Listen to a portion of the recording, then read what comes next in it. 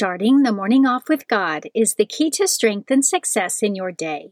Good morning. Today is Friday, January 14th, 2022. Please join me in praying the morning offering prayer and prayers for our Holy Father. In the name of the Father, and of the Son, and of the Holy Spirit, Amen. O Jesus, through the Immaculate Heart of Mary, I offer you my prayers, works, joys, and sufferings of this day, for all the intentions of your Sacred Heart, in union with the holy sacrifice of the Mass throughout the world, for the salvation of souls, the reparation of sins, the reunion of all Christians, and in particular for the holy intentions of the Holy Father this month. Amen. Prayers for the Holy Father. Almighty and everlasting God, have mercy upon thy servant, Pope Francis, our Supreme Pontiff, and direct him, according to thy loving kindness, in the way of eternal salvation, that of thy gift he may ever desire that which is pleasing unto thee, and may accomplish it with all his might, through Christ our Lord. Amen. Our Father, who art in heaven, hallowed be thy name. Thy kingdom come, thy will be done, on earth as it is in heaven.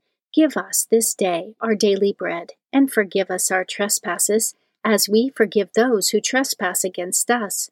And lead us not into temptation, but deliver us from evil. Amen. Hail Mary, full of grace, the Lord is with thee. Blessed art thou amongst women, and blessed is the fruit of thy womb, Jesus. Holy Mary, Mother of God, pray for us sinners, now and at the hour of our death. Amen. Glory be to the Father, and to the Son, and to the Holy Spirit, as it was in the beginning, is now, and ever shall be, world without end. Amen. In the name of the Father, and of the Son, and of the Holy Spirit. Amen. Quote from St. Francis de Sales. If the heart wanders or is distracted, bring it back to the point quite gently and replace it tenderly in its Master's presence. And even if you did nothing during the whole of your hour, but bring your heart back and place it again in our Lord's presence, though it went away every time you brought it back, your hour would be very well employed. Meditation of the Day, an excerpt from The Glories of Divine Grace, a fervent exhortation to all to preserve and to grow in sanctifying grace, by Father Matthias J. Scheeben, page 260. This great power of grace over nature appears at first sight as unnatural, for which reason nature strives against it and does not even wish to hear of the necessity of penance and mortification. But the obligation of penance remains, and precisely because of nature's opposition, it cannot be emphasized often enough or earnestly enough. Softened, wounded nature, moreover, makes difficulties greater than they really are. Grace does not wish to destroy nature, but only to elevate it, that is, to drive out the evil that makes it sick, and then to introduce a new and better life. By taking away all that nature loves to its own detriment, and thus wounding it in its innermost depth, it at the same time pours such a healthful balsam into this wound that it is a delight to be wounded in this way. Ask the saints if they have ever experienced any greater delight than in those moments when they offered themselves, body and soul, as a victim to God.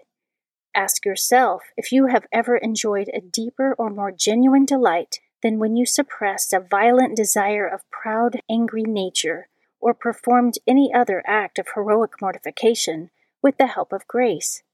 If, then, grace could give the saints such a wonderful, superhuman, and heroic courage as to elevate them above themselves and make them lead an angelic life already in the flesh, can it not enable you to live at least as a man in harmony with your natural dignity, and not as a slave of the flesh, of the passions, of your own will and opinion? Scripture verse of the day.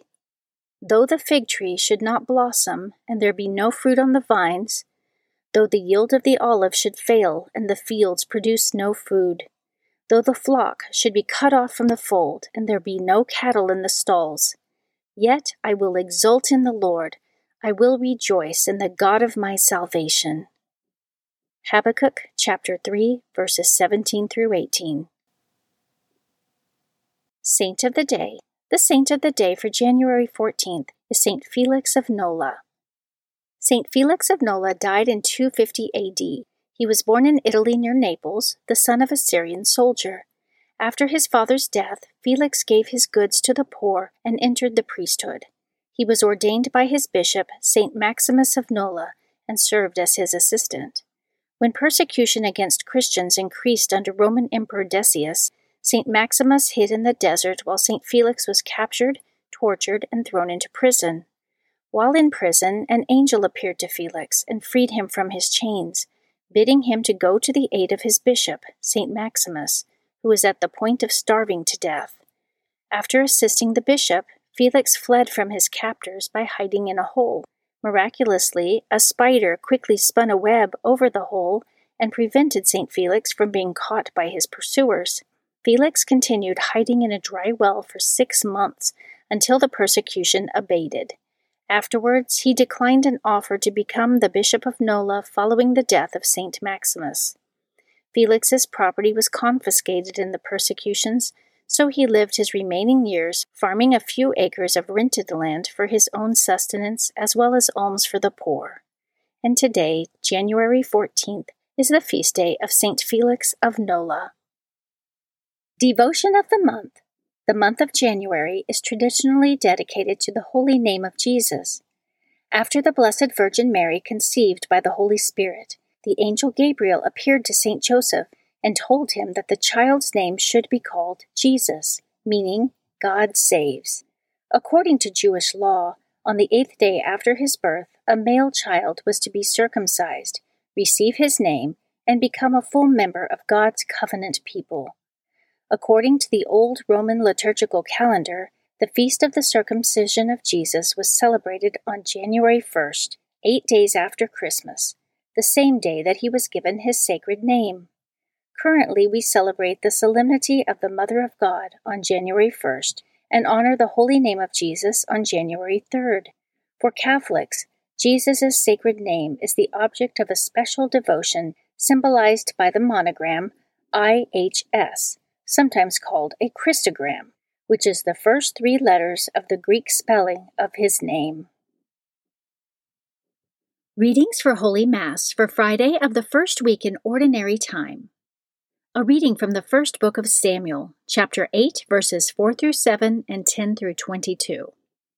All the elders of Israel came in a body to Samuel at Ramah and said to him, "Now that you are old and your sons do not follow your example, appoint a king over us, as other nations have, to judge us."